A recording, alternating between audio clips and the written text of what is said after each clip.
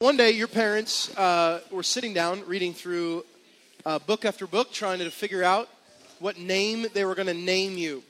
And some of you, they should have looked harder. But it's interesting, right, to start looking at why your parents named you what they named you and kind of what the meanings of your names are. So just for fun, I thought I would look up actually all the staff and elder names here just to kind of see what they all meant. So let's start with Pastor Jared. Jared, big, tall dude, burly beard. Here's what his name means. Andrew, if you can throw that up there, that would be awesome. Fire the laser. Go. Andrew, you back there? Is he back there? Okay, thank you. There we go. Jared's name means down to earth. And it's very, very fitting with Jared. He's just such a strong man. It sounds kind of weird that I'm saying that, but he's just such an awesome dude, very, very down to earth, very relational, very, it's fitting. And plus his name is spelled with A-D at the end, and pretty cool. Brandon, in all of his beardness, our worship leader here, unbelievable dude, his name means prince or brave. And actually I did a little bit more research. It's an Irish name, and it also means little raven. So if you ever want to have some fun with Brandon, just go up and like, caw, caw, just like say something about a raven to him. I don't even know what a raven is, but I think it's a bird. Next, Pastor Jeff. Pastor Jeff has been doing our finances and many, many other things as an elder here since we started. Been a good friend of mine since 1999. We go way back, and his name means gift of peace, and it is incredibly fitting because Jeff is certainly a gift of peace. Now, Lonnie's is really interesting. Many of you guys know Pastor Lonnie. Lonnie's name means ready for battle. And I know many of you guys know that Lonnie was a police chief. And so, he fought some major crime, definitely ready for battle, carried a gat. This dude was pretty rough and tumble dude, right? So, ready for battle is Pastor Lonnie. And hold on, before we put my name up there, any guesses at what my name means? Any guesses? Okay. What's that? Soul patch. Okay, thank you. Brilliant. Okay, Captain Obvious there. What else we got? Any ideas? What's that? Crazy. Okay, creative. Looked long and hard in the dictionary for that one. My name actually means warlike. And I thought about coming out in blue face paint tonight, just because William Wallace is somewhat of a fan of mine. But warlike is my name. Now, crazy, these days they make laptops. And on these laptops, amazingly enough, you can tap into the World Wide Web in a mere second. So I thought to myself, what would be a whole lot of fun is if we talk to some folks tonight who don't know what their name means, and just right in front of everyone, figure out what their name means, okay? So if you're here tonight and you have no clue what your name means, I'd like to talk to you here for a second. What's your name, all right? So who wants to start us off here? Who wants to start us off? Yeah, right there. Go ahead. Justin. All right, let's look up Justin, shall we? Definition. How many Justins do we have here? Because this won't just fit him. Okay, we got one over there. I see that hand. All right. Definition of Justin. Not Urban Dictionary, but meaning of Justin. Okay. It's Latin in its origin. This website lists Justin Timberlake as... Okay, here we go. Literally, it's just, upright, or righteous is the meaning of Justin. So, righteous, man. It's awesome. Right? Awesome. Good start. All right, who else? Yes, right there. Ryan. How many other Ryans do we have here? Okay. The ever classic Ryan name. All right, here we go. Ryan's name, it means, let's see here, it's a baby boy name. That's encouraging. Oh, this is nice. How many Ryans? Just stand up. How many Ryans here? Okay. This is really good for you. Okay. Hold on, keep standing. The name Ryan means little king.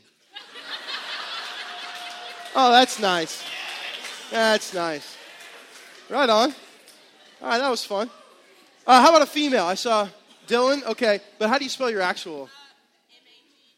I don't even know that's going to be in there. No, that's true. How much? Magdalene.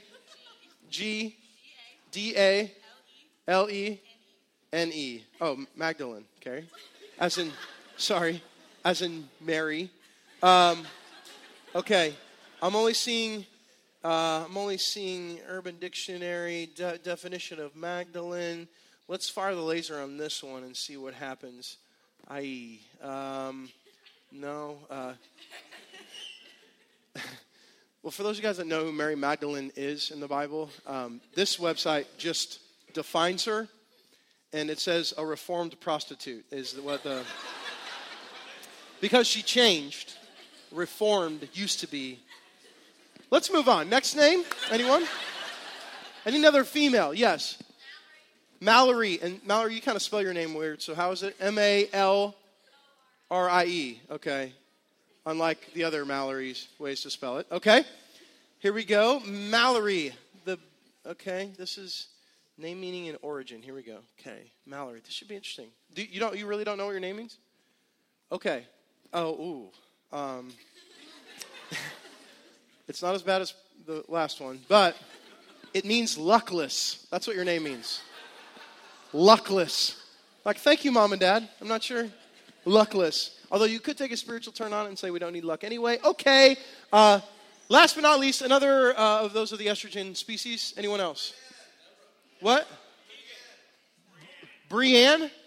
Is that what you said? Okay. That's the name of my sister. I'm not sure if calling out my sister there or what you're doing. All right.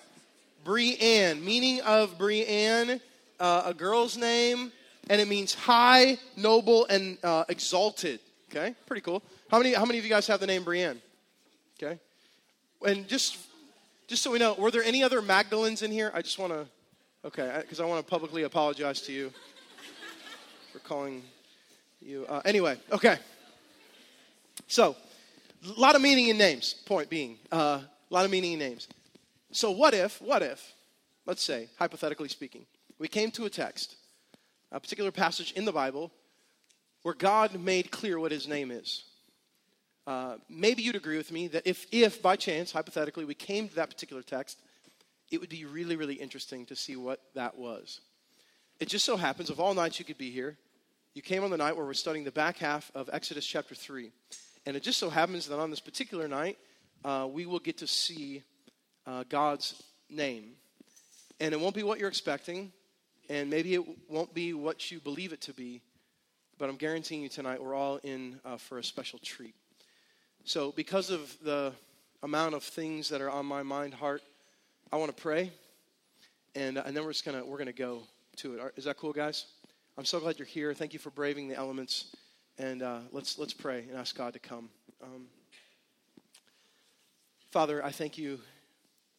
I thank you in advance that there's one name that is above all other names, and it's in that name tonight that I desire to communicate your word.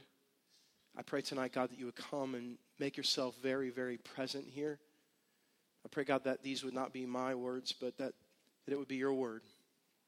So please, God, convict, change, and draw us to yourself tonight. In your holy and awesome name, and all God's people said, amen. So open your Bibles to Exodus chapter 3. Moses is a shepherd in Midian, a long way from where he spent his first 40 years of life in Egypt. He is a shepherd, and he has traveled to the outskirts of what the Bible says is the wilderness. All of a sudden, he finds himself near a bush that is burning, but though it's flaming, it's not being consumed, which means it's not getting blackened. There's no maybe smoke. It's just on fire. Well, out of that burning bush, a voice calls out, "Moses, Moses." And pretty soon, what happens is God is interacting very intimately with soon-to-be-called Moses. This man, Moses, God says to him in a very real, personal way that he has heard the groans and the cries of the Israelites who have been enslaved in Egypt under the Egyptian hand now for almost 400 years. And so God says, it's time. I've heard their groans. It's time for me to do something about it. And he says, Moses, you're going to be the guy to go to Egypt and be the deliverer, as it were, in the human sense, of my people. Moses asks a question. He says, well, who am I? And I shared with you guys last week, God's answer isn't, you're awesome, Moses. It's not, you got a strong back, Moses. It's not, you're 80 and you got some OMP, some old man power, Moses. God doesn't say any of those things. God says, I'll be with you. Moses, it doesn't matter who you are at all. It actually matters who I am. I'll define, I'll make this story happen. And so that's where we left it, kind of halfway into this conversation. Tonight we pick up, as this conversation continues, with Moses' second question in Exodus chapter 3, verse 13. When you're there, say, I am there. Thank you so much, all of you, and the Magdalens as well. Verse 13. Then Moses said to God, if I come to the people of Israel and say to them, the God of your fathers has sent me to you, and they ask me, what is his name? What shall I say to them? Fair question. God, you told me that I'm going to go to your people and say that we're all leaving Egypt. And that is all going to happen under your name. So if they ask me, what's your name? I'm like, well, what do you want me to say? Like, how am I going to fill in those blanks? Like, give me some insight here. Moses has misordered his questions, like many of you do. His first question was, who am I? And then his second question to God was, who are you? Most of you in your walk with Christ exist in that exact precise way. You want to first know who you are. You read the Bible first looking for application for you. What does this mean for my life? How do I apply this to where I am and what I'm going through and my struggles and my joys? And then, who is God? I believe the questions, not just in life but in Scripture, should be asked first. God, who are you? And then based on God's character, based on who he is, based on his awesomeness, now then, who am I? What is my identity in light of you? Moses misorders his questions, but it's still a fair question. God, what do you want me to say? What's your name? How am I supposed to speak to this? I love this. The God of your fathers has sent me to you, and they ask me, what is his name? What shall I say to them? Well, God looks to Moses from a burning bush and said, I am who I am. Which, does anyone else, does that feel like a cop-out? Like, you are who you are? Like, that's the worst answer ever, you know? And you know, you can kind of picture Moses being like, so you want me to go say, hey, so what's his name? He is who he is, you know? Like really philosophical, like, the Hebrew words that God says is ehae, asher, ehae. I am who I am. And again, it seems like a ridiculous answer, but actually, what God does in this moment, I believe, is God reveals to Moses the depth of his character. Have you had that moment in your life? Or have you had those moments where, like, all of a sudden you didn't understand the depth of God's love, especially for you, and in one moment, like a whole world was opened up? Maybe you lived your whole life and feeling unforgivable, and then all of a sudden, God forgave. And you sensed it, and you knew it was real, and you knew it was for you. In this moment, in I am who I am, Moses gets to see God's character. Because I believe it's not a cop-out. I believe God's actually saying at least three things about himself in saying, Eahe, Ashur, Eahe. The first thing is this, that God exists in and of himself. I am who I am. In other words, my kids ask me all the time, so, like, who birthed God? Right? Did like some mom God birth son God? And then we had God? Like you know, they're always trying to conceptualize. And I get the chance to say, God always was and always is and always what? Will be, right? Like God is Alpha and Omega, beginning and end. And I know it's tough to conceptualize, but God just is. And not just is, but will always be. And so when God says, I am who I am, what he's saying is, I exist in and of myself. Isn't it encouraging to anyone else that you get the opportunity to serve and worship a God who was not created by man? A bunch of men or a bunch of women didn't get together one day, or a man didn't have a realization about himself. God was and is and always will be. He exists in and of himself. That's why he says, I am who I am. The second thing is this. He says, I am who I am because it's inferring that he does not change. Okay. We were talking in the office about this week. And Brandon, our worship leader, just unbelievable heart. I know you guys love his beard. I know you think he looks like Adam Levine and all those things, but I want you to know, like, this dude up here insanely loves you and does such a phenomenal job week in and week out of taking us to the throne of God. Amen? Okay? But what many of you don't know is Brandon was here from the second week of Matthias 8.5 years ago. Like, he was like 10, okay? Like, hadn't hit puberty, like he was a young dude. He wasn't 10, a little bit older, 11. But he was just a young dude. And now he's 27. He's married, and and he's way more, quick math, don't worry about it, all right? You got to carry the one. But he has so much wisdom and always has been way more mature than his age would say. But we were talking about, I was just like, Brandon, do you remember like the dude you were at 21 and the dude you are now at 27?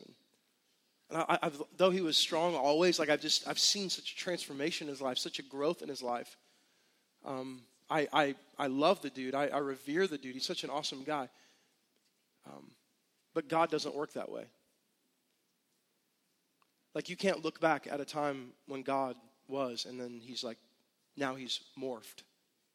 Or now he's more mature. Or now he's grown. All of you would say that about your life, and so we try to put that on God. Well, God is an ever-changing being. No. He's the same yesterday, today, and forever. And even quoting that text, actually, I believe sells it a little bit short. God does not change. When God says to Moses, I am who I am, he's inferring, I do not change. And I hope, and I pray that for those of you guys that are wrestling with the identity of God and therefore the identity of yourself, I pray that one of the firm foundations that God begins to breathe again in your heart is that he does not change. He doesn't change by the winds like some of you do. If it's a cold day, you're angry. If it's a warm day, you're somber. If it's, like we change with the weather. How many of you guys, like when it started snowing, you got excited? How many of you guys, when it started snowing, you want to beat your head on the wall, right? I mean, right? He's not affected by those things. He's God. I want you to be encouraged by that. When God says, I am who I am, he's saying, I do not change. And I know many of you guys are like, yeah, but when he wipes out man, woman, and child in the Old Testament, that was a different God. At least that's what my Sunday school teacher told me. No. Though God reveals himself throughout history and eventually shows Christ to the world, though Christ always was, it's the same God. The same God who is present now is the same God who was present in the burning bush. Same God. So he says, I am who I am. The last piece of this is God is eternal. I am who I am means he's forever. I've been trying to teach my kids about heaven recently, and I've had some interesting conversations. So my son, Dawson, is really enjoying Uno right now. And so I've been teaching him and my kids about heaven and, when we die, if we have a relationship with Christ, we'll get to worship Christ forever in heaven. And I know many of you guys grew up in cultures where like heaven was like Disney World for Christians. You know what I'm saying? Right? Where it's like when you die, you'll get to be in heaven and it'll be awesome and it'll be pizza buffets. I say this all the time, but just as a reiteration, if you're not excited about worshiping God forever, then heaven's not for you. I mean, that's what we'll be doing. That's what we'll be consumed by. My son struggles with that, like many of you. So he says, does my son, Daddy, I don't want to go to heaven because I want to play Uno, right? And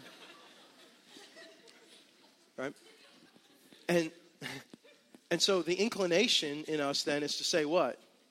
But there will be Uno in heaven. I did not say that. I'm trying to shape my son's doctrine, There probably won't be Uno in heaven, And so I'm trying to explain all this, but he's really enamored also with when I will die. So you want to start having some interesting conversation with your kids. I'm teaching my kids about heaven, when we die, and so he starts asking me now all the time, Daddy, are you going to die? And last night he's like, Daddy, are you going to die tomorrow? And like, what do you tell the kid? It's like, probably not, but it could happen,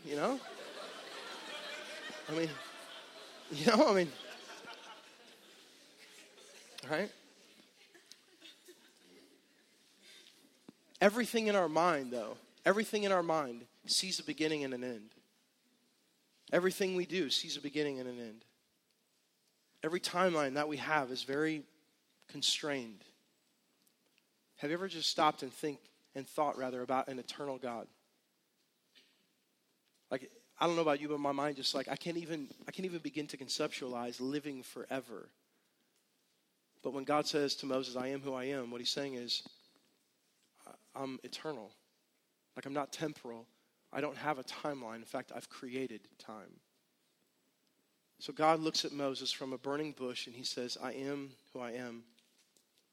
And then he said, does God, say this to the people of Israel, I am has sent me to you. Now this just sounds like a poor source of pronouns. You know what I mean? Like, so God, you want me to just show up and say, I am sent me to you. Which in essence is confusing in and of itself, isn't it? But the word that God uses here is Yod Hed Vav Hed, which is the word Yahweh.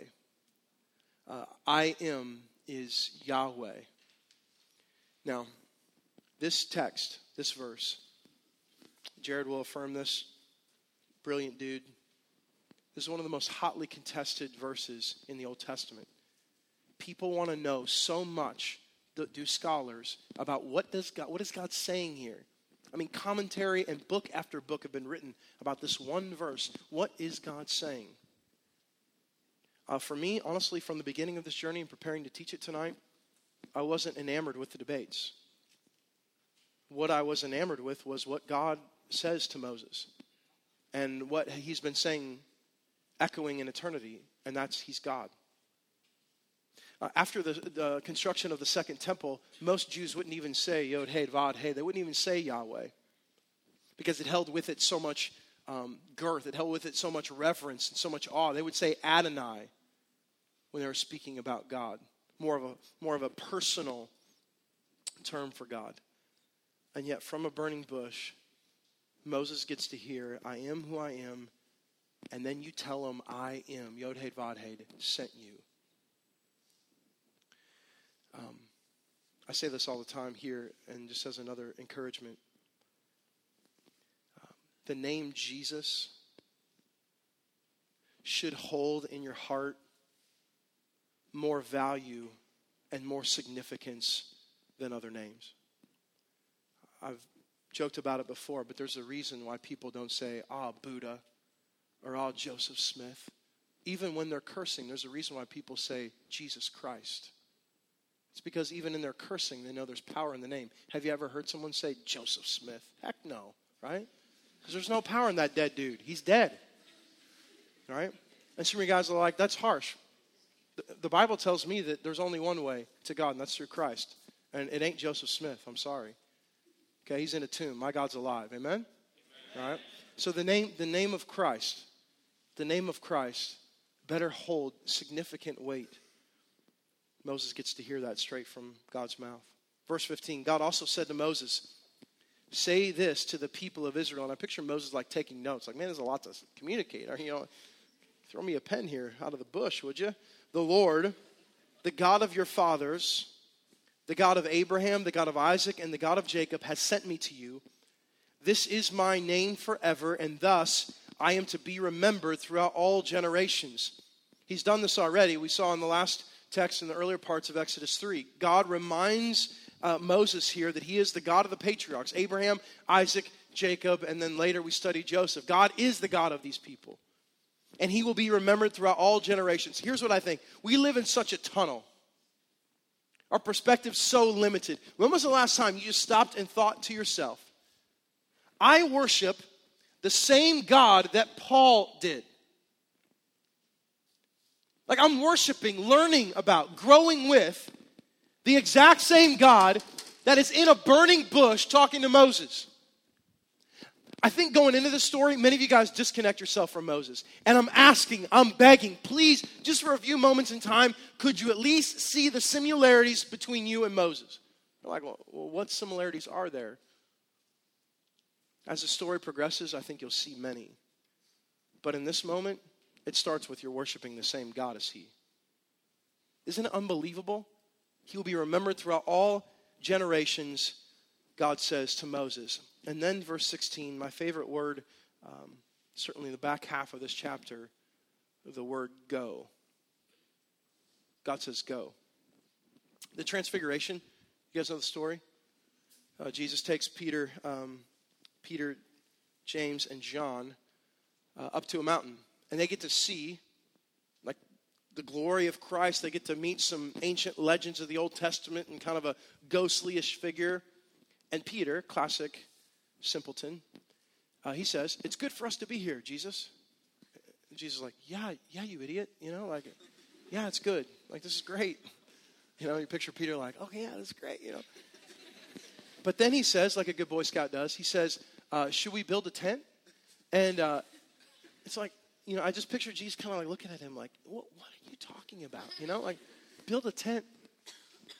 But the essence of what Peter's saying is, I want to stay here. If we can just stay here in this moment forever, like, this is what life's about. Take away the gospel for a second and just enter your life. Has there ever been a moment where you're like, if I could just experience this forever, like, this would truly be life? I experience that every time at Texas Roadhouse.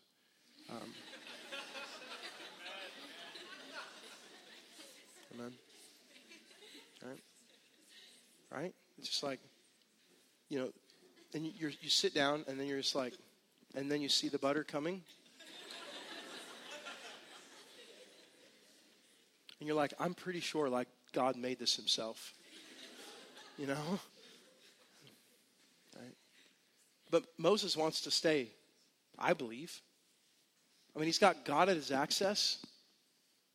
He's so intimately connected with God now that he's able to ask God questions. They're interacting. It's a very close moment for Moses and God, and yet God says, go. We live in a very dominated Christian subculture that would say, build the walls up as high as they can go, because if you go out there, then there's secular this, and then there's secular that, and you'll be influenced by this, and you'll be influenced by that. And not that any of that is not true. There certainly is secularism in a secular world.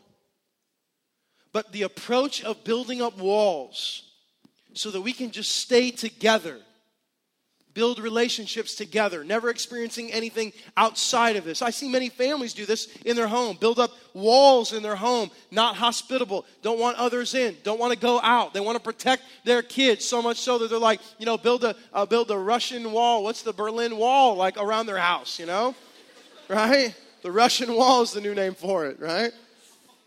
And the whole premise is what? Because we want to stay here. It's better here. Out there is scary. Out there is unknown. And yet, what do you see consistently in the scripture? What I see, people meet with God, and then God consistently says, go. Why? Because when you meet with God, one of the purposes of that encounter with God is so that you can tell others about that encounter. That you can show how deeply your life has been impacted by that encounter. If it's just Moses and God at a burning bush, unbelievable, yes. But no one else will reap the benefits of a man who has now heard the voice of God. And so what are we doing? Coming together, making each other feel good, building up walls of protection, and acting as if the world isn't out there at all. The problem is, I walk out in it all the time, and what I see are people who are desperate to hear about encounters with a true God because they're worshiping false ones. And if just for a moment, instead of protecting so strongly or wishing to build tents around feelings and moments, we have to understand that God's consistent call in the scripture is go. Many people who disobey that, and you do as well. And just ask Jonah how that goes for you. Go and gather the elders of Israel. Interesting that there's elders. Even in slavery, are the Israelites, there's still a structure. Go and gather the elders, God says to Moses of Israel, verse 16, and say to them, the Lord, the God of your fathers, the God of Abraham and Isaac and of Jacob, has appeared. And I think at this point, Moses has to be saying, okay, you're really repetitive, God. Like, if you're God, please don't repeat yourself over and over and over. But God knows the human very well, right? Like, he knows how much repetition the human brain, and especially yours, needs, right? The Lord, the God of your fathers, the God of Abraham and Isaac and of Jacob, has appeared to me saying, I have observed you and what has been done to you in Egypt. God says, first, you gather the elders and you tell them that God has seen. When you start to think about it, sharing your faith with those who don't believe in a very real, relevant, tangible way, this is a really brilliant strategy. One of the biggest contentions with the secular world against God is, why would God do X, Y, Z? Why would God allow this hurt? Why would God allow this person to die? Why would God allow 9/11 or a tsunami, and on, right? Their biggest struggle with God is the pain that they believe God has caused. So what if all of a sudden you, because of your deep encounter with God, got to look into the eyes of those people who are hurting, and you got to say, but God knows your pain. God hears your cries. God understands what you're going through. And though people may not believe it, and I'm sure if you're like me, you've had folks, when you've said that, blank stare, not getting it, and saying, no, he doesn't. But I tell you what, when God does open their heart to believe that for themselves, isn't it one of the most powerful moments you can ever experience? When God takes you along and you just begin to speak truth into someone's life, and you see the blinders open and their heart just explode with finally believing that God does care about them. That's Moses' strategy. God has seen. He knows what's been done to you in Egypt, and he cares. Verse 17. And I promise that I will bring you up out of the affliction of Egypt to the land of the Canaanites. Moses gets to stand across a bush that's being burned but not consumed, and he gets to hear out of the mouth of Yod-Heh-Vav-Heh, I promise. And I feel like tonight some of you guys need to hear that word. I feel like some of you guys tonight need to hear, I promise I will provide for you more than that job ever will. I know even for some of you at a very young age, you're already like gripped by the man to provide for your family, and everything that you see is consumed with career, advancement, more money, more things over here, more things over there. And God's saying tonight, I promise I will be more than all of those things for you. I feel like some of you in relationships here tonight need to hear the voice of the Lord say, I promise I will fulfill you more than he or she ever will. I promise. Stop finding your value first in the affirmation of a man. I promise you, you will find love and care that he or she can never provide in me. I feel like some of you need to hear the promise from Psalm 5:12. He will bless the righteous. Psalm 9:9, he is a refuge for the oppressed. I feel like some of you guys need to hear the promise from Psalm 27:14. Wait, and he will strengthen your heart. I feel like some of you guys tonight need to hear the promise from Psalm 32:8, that he will guide. Psalm 34:4, that there's deliverance from evil. Psalm 46:1, that he is a refuge, strength, and help in trouble. The scripture packed with his promises. I feel like some of you need to hear from Psalm 48:14, that he's sovereign. Psalm 50, he answers the call for deliverance, that he's the father to the fatherless later in the Psalms. I feel like some of you guys tonight need to hear Luke 6:38 that say it will be given to us in the same manner as of Christ. I feel like you need to hear the scripture in John 3:36, the promise, those who believe in the Son have everlasting life. And I feel like tonight some of you need to hear the promise from 1 Corinthians chapter 1 that he will keep his promises. The promises are over and over and over. The scripture packed with them. And Moses gets to hear it face to face with the Lord. I promise I will deliver. If you don't know the promises, you can't watch God fulfill them, people. And when you entrench your life with the promises of God, then all you see, he did it again. He did it again. Man, I never thought he could do that, but Scripture said he's near to the brokenhearted. And sure enough, I'm brokenhearted, and I know his nearness. God always fulfills his promises because he is who he is. I promise I will bring you up out of the affliction of Egypt, middle of verse 17, to the land of the Canaanites, the Hittites, the Amorites, the Perizzites, the Hivites, and the Jebusites, and other ites of like nature. A land flowing with milk and honey. We mentioned this last week. To some of you, that doesn't seem so appealing. This is what Canaan is going to be consistently referenced to. This is the land that Moses is going to be directing the people to through many years of stress and turmoil. A land that flows with milk and honey. What a combo. Verse 18. And they will listen to your voice. And which is crazy. They're going to listen? Moses has been in Midian for 40 years.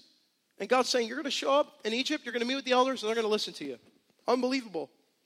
You're going to listen, and you and the elders of Israel shall go to the king of Egypt, Pharaoh, and say to him, the Lord. Every time you see the Lord in the Old Testament, Lord, it's that term Yahweh over 6,800 times in the Old Testament. 6,800 times. The Lord, the God of the Hebrews, has met with us. Hold on a second. Met with, what's the word? Us. Kind of interesting, isn't it? I'm just posing a question. Has God met with them or Moses? You know what I'm saying? Is it possible, and again, I'm just asking a question, that when God says this is going to happen with the elders, that God has met, is it possible that this is an allusion to things that Jesus later talks about, that in Christ, he tells his disciples, you are the light of the world. In other words, when you encounter God, you take that encounter or that light, as it were, with you. Right? Just a question. It's possible. Why does God say he has met with us? And now, middle of verse 18, please let us go a 3 days journey into the wilderness that we may sacrifice to the Lord our God. Again, just so you understand, what God is telling Moses, go to Pharaoh, tell him you need a 3-day break from slavery after being enslaved for 400 years. This seems kind of like a bait and switch, right? Like Moses is going to walk in with his hands in his pocket. Yeah, hey, I'm Moses. Remember me? I used to be here, Prince of Egypt. You know my name. We're going to need a 3-day sabbatical from slavery. Not going so well for us. So if you don't mind, you could just let us get on out of here. We'll be on our way. We'll come back in 3, I promise. Right? Like that kind of feels like this is what he's saying. Like God's like, deceive Pharaoh, go out to the wilderness. But there's a key piece of this text that we can't miss. What's the end of this verse say in verse 18? That we may sacrifice to the Lord our God. The focus is not on releasing them from slavery. The focus is on worship. In other words, the focus isn't on the created and what the created are doing or will do. The focus is on the Creator. God says that all these things will happen. Go out for a 3-day journey and make sacrifice to the Lord our God. But God says, I know that the king of Egypt will not let you go unless compelled by a mighty hand. Pharaoh's going to take some convincing. In ancient Egyptian literature, there is a very common terminology that's used to describe Pharaoh, and that's his mighty hand. His power, his rule, his reign, all the time connected with Pharaoh. If you know your Bible, you know that all throughout the Old Testament, God's mighty right arm, unless you're Tebow, God's mighty right arm, he's a lefty for you girls and guys who do ballet, his mighty right arm is very, very talked about in the Scriptures. So God uses Egyptian literature here, Egyptian thought and culture, to teach about whose mighty hand is truly mighty. So look what he goes on to say here in verse 20. So I will stretch out my hand and strike Egypt with all the wonders that I will do in it, all the plagues. We'll go through those in our journey of Exodus. And after that, he will let you go. Here's what God's saying. Pharaoh's mighty hand, God's. You can take this image and you can put it on every situation in your life. This is what Jesus told Pilate. Pilate was inferring to Jesus that like Pilate had the control in his life. And Jesus is like, no.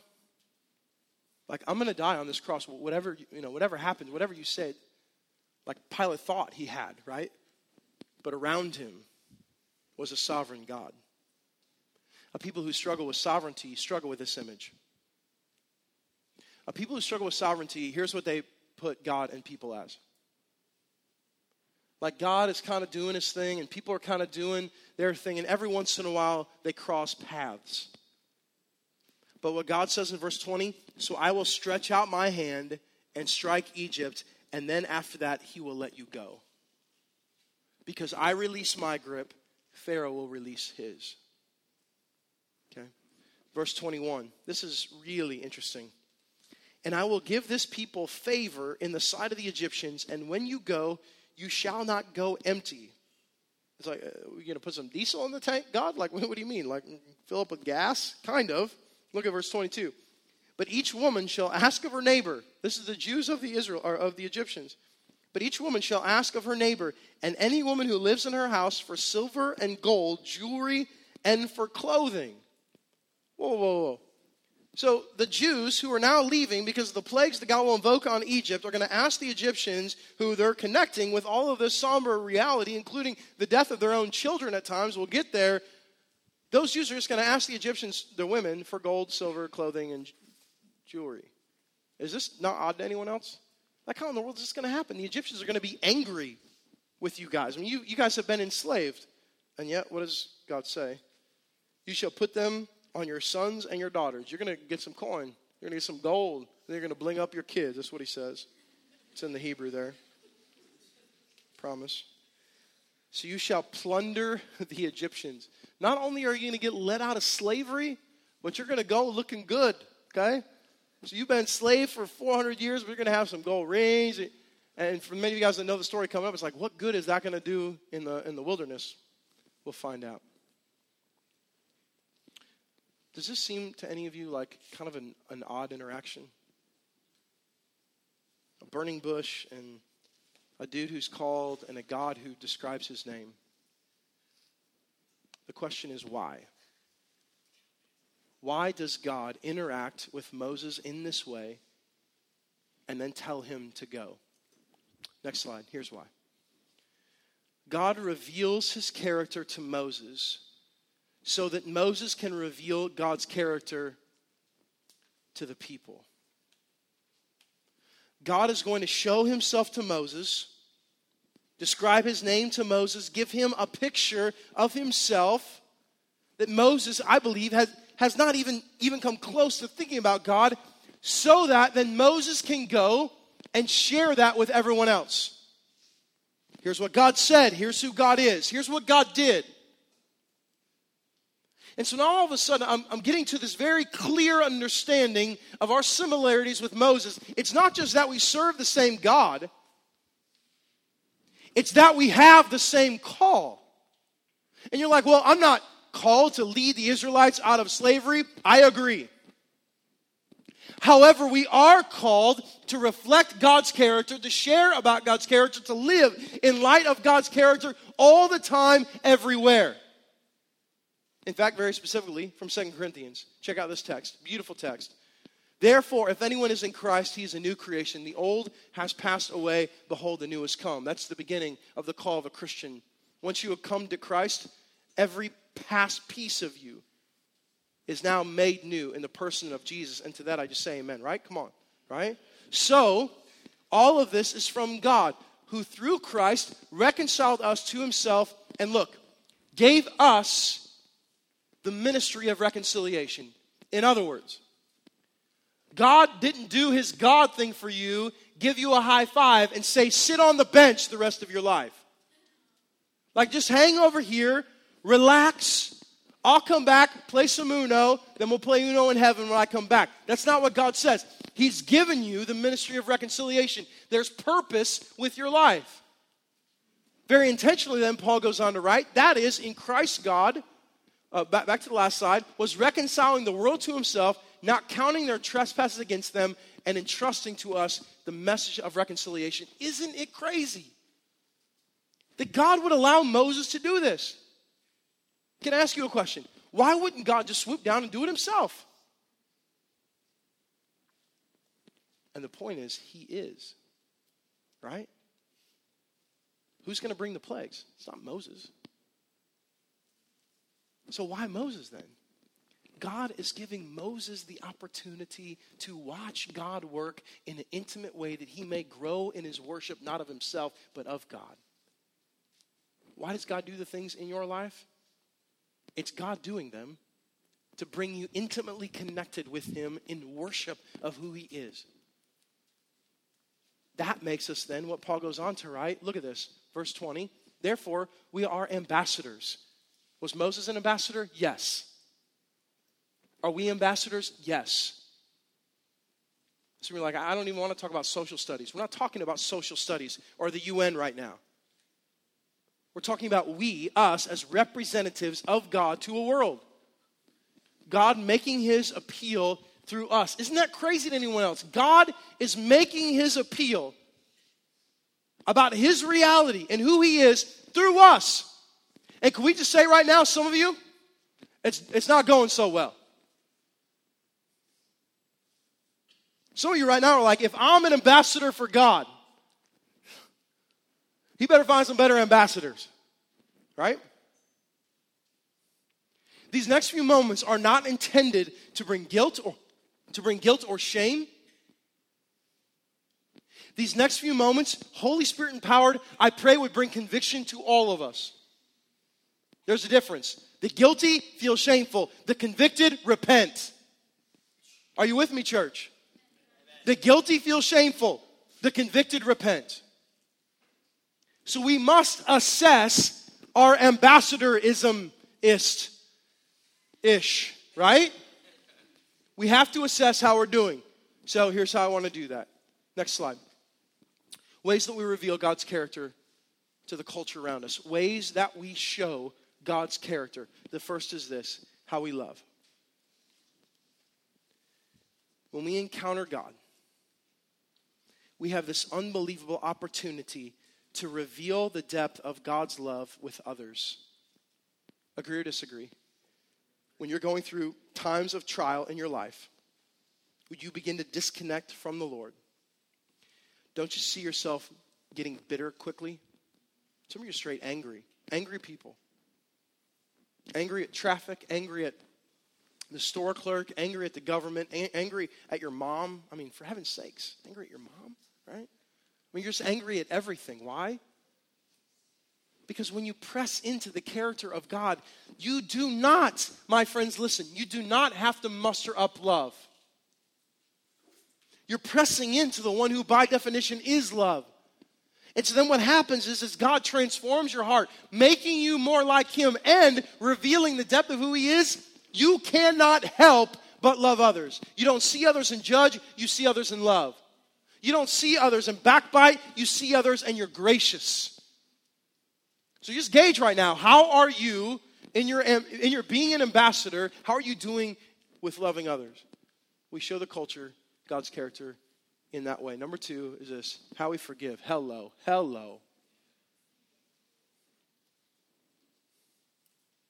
Look, I know there's been some crazy stuff done to you. Hurtful, harmful. Pain exists deeper than I can ever believe or imagine. One of the greatest ways we show the world God's character is how we forgive. Period. You've experienced it yourself. Someone was gracious to you when they shouldn't have been. And don't you remember thinking like, why aren't you yelling at me? Like, I thought this would break up this relationship. Why are you still here? And they just looked at you and they smiled. They're like, God's been gracious to me. How could I not be gracious to you? Imagine if that was all of our approach. And then take us times Christendom, times every believer. But what does the world see? Lack of forgiveness. And so the world says, if the people who are claiming to serve the one who forgives and they don't forgive, I'm not so sure their God forgives. Poor ambassadors. Poor ambassadors. Third is this, not just how we forgive or not just how we love, but how we repent. I believe the world does not want what many of you think the world wants to see in us. We use the word hypocritical in a very wrong context. The world says we're hypocritical. Not because we're not perfect, but because we try to act like we can be or we are. There is no hypocrisy in saying, I need the grace of Christ, repenting and receiving it. Then how could the world call us hypocrites? You're a hypocrite. I never said I was perfect. If I'm a hypocrite for claiming God's grace and that I need it, then I think you need to look up hypocrite in Webster's. Like, I'm not a hypocrite.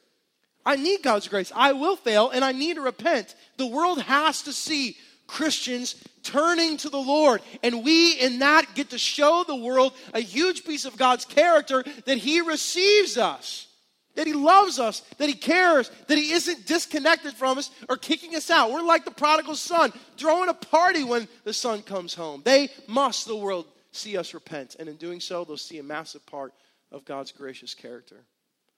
Next, fourthly, how we live joyfully.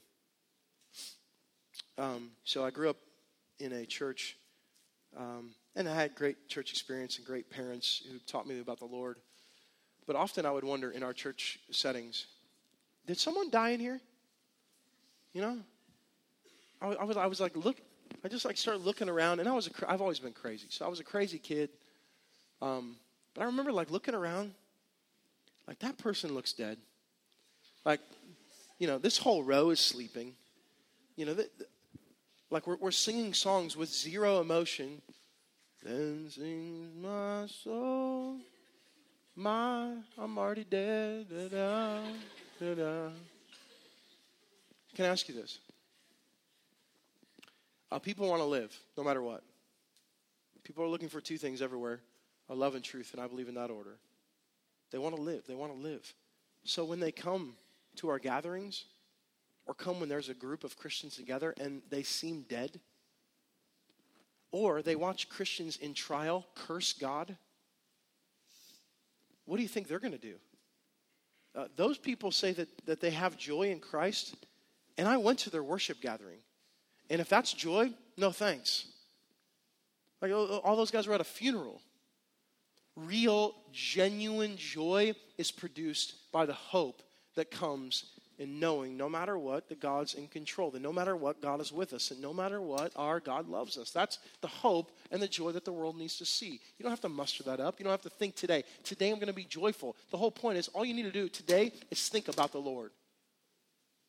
We've overcomplicated it.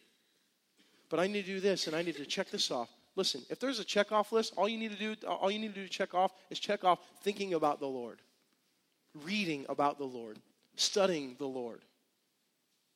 Produces joy. Fifth, a couple more. How we articulate God's word. And some of you guys are right now condemned because you're like, I don't know any of God's word. I didn't say how much you know about God's word. I said, how do you articulate God's word? Okay, some of you guys are like, I can't even memorize Jesus wept. Maybe you should try it. You know, it kind of rolls off the tongue. It'll come to you, you know. Jesus wept. Sound it out, you know. Go slow, all right? And some of you guys are like, well, I know John 3:16, but that's so cliche. Of course I should know. Like John 3:16 it's kind of a lame verse. It's a cliche verse. You know, they show it at. If John 3:16 is lame and cliche, then call me lame and cliche. For God so loved the world that He gave His only begotten Son, that whosoever believeth in Him shall not perish, but have eternal life. And I'm just saying right now, that's true. That's true. So if anyone has to say that's cliche, or if that's the only verse you know, that's a great place to start. A great place to start. It's how we articulate God's word. We're great at articulating our feelings at times. Oh, I feel this way about God, or I feel this way about God. What about just saying it just how God said it? It's way better to stick to how God said it than to try to make up your own words. We must be articulators of God's word. And certainly as you grow as a disciple of His, you'll grow in your knowledge of God's word. Sixth, how we abhor evil. The world gets really confused. And again, they don't get confused that we struggle. They get confused that we look like we're really enjoying evil. Right? The world gets really confused by some of you guys who, out of your mouth, like Christian, like you're wearing the smiley Walmart Christian shirt, you know, the smiley face. roll back, you know. And then simultaneously, they see you at a party or somewhere else just enjoying evil, just loving it. I mean, just feasting on it. And they're over in the corner and they're watching. They may never say anything to you. But they're like, man, they certainly seem in this moment of their life just to absolutely love evil. And some people never ever see it, but it overflows into other areas of your life. Some of you guys are doing things personally and individually and secretly. And you're just loving evil. You're like, Mark, well, love's a strong word. I believe you naturally do what you love and you naturally talk about what you love. You're like, well, I don't love sexual sin. Well, maybe your life would say different. I mean, if you continue to go back to it like a dog returns to its vomit, maybe you love it more than you would give it credit for. And the world sees that. The world knows that. They can see it in our hearts. And instantaneously, they're like, that's not an ambassador. And if that's an ambassador, I don't want their God. And some of you guys right now are feeling a lot of pressure. Give me one more second, okay? Number 7. How we celebrate God and what he has done. Celebrate. Okay. I see the pressure was never intended or is not in this moment to be intended to be on you. Some of you guys are like, whoa, Mark, man, I'm a horrible ambassador. Feasting on my flesh, don't love nobody, don't forgive anybody, hate everybody, including my mom, you know. Some of you guys are like, I'm just a horrible ambassador, Mark. Thanks a lot for making me feel bad tonight.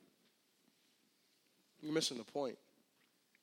Ambassadors are celebrating God and what God has done. Ambassadors know that it's not them, but it's God in them. Ambassadors understand that they don't have to be God for anybody. Ambassadors understand their role. They're simply pointing to someone else. But our pointing happens with every facet of our life.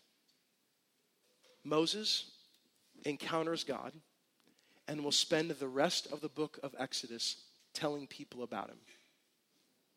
Telling the Israelites, telling Pharaoh, telling Egyptians, telling his wife and his brother who God is and what God has done. No matter how bad you feel you're doing it as an ambassador, let me remind you of one of the greatest facets of the character of God, and that's grace. Grace upon grace.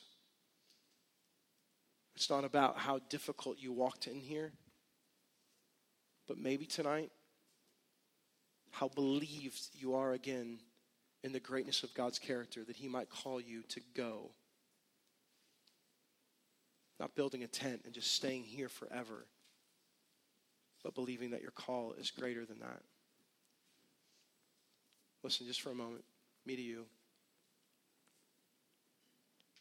What if God did such a work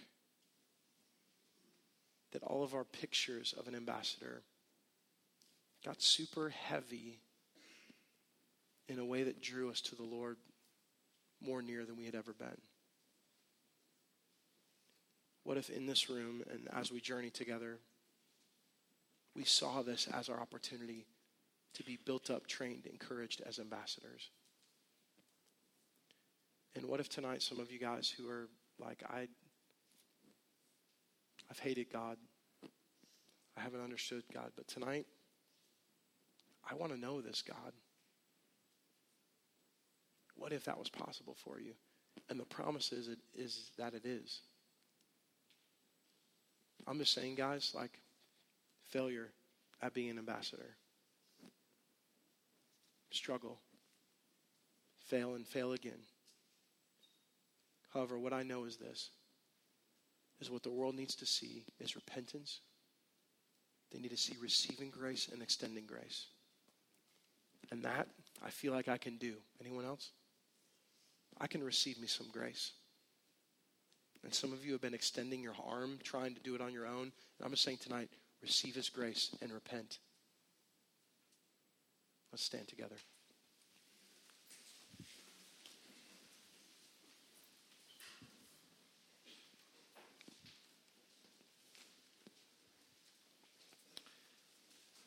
the most talked about, commentated, written about texts in the Old Testament. Top 10.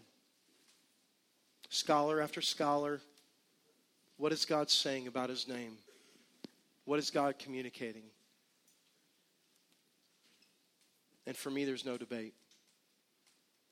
For me, there's no papers to watch dilute the situation. There's no chance for us to walk out of here confused. God tells Moses who he is. And he says he's God. He's everything. He's Alpha, he's Omega. He's beginning, he's end. He's grace and he's love, and he's mercy and he's forgiveness. And his promises come true. He tells Moses that he's God. That there will be no other God. Later he'll tell Moses that should ever come before me. And not because he's arrogant in the sense, but because he's God. And so we have, church, tonight, the opportunity just to close our eyes, open our hearts, extend our arms, and say, God, show me again the power of your character. And then let who you are dictate who I am. God, for my friends, my brothers and sisters, I pray that you would help us receive grace, convict us of how we've been an ambassador, and I pray tonight that in your mercy we would go.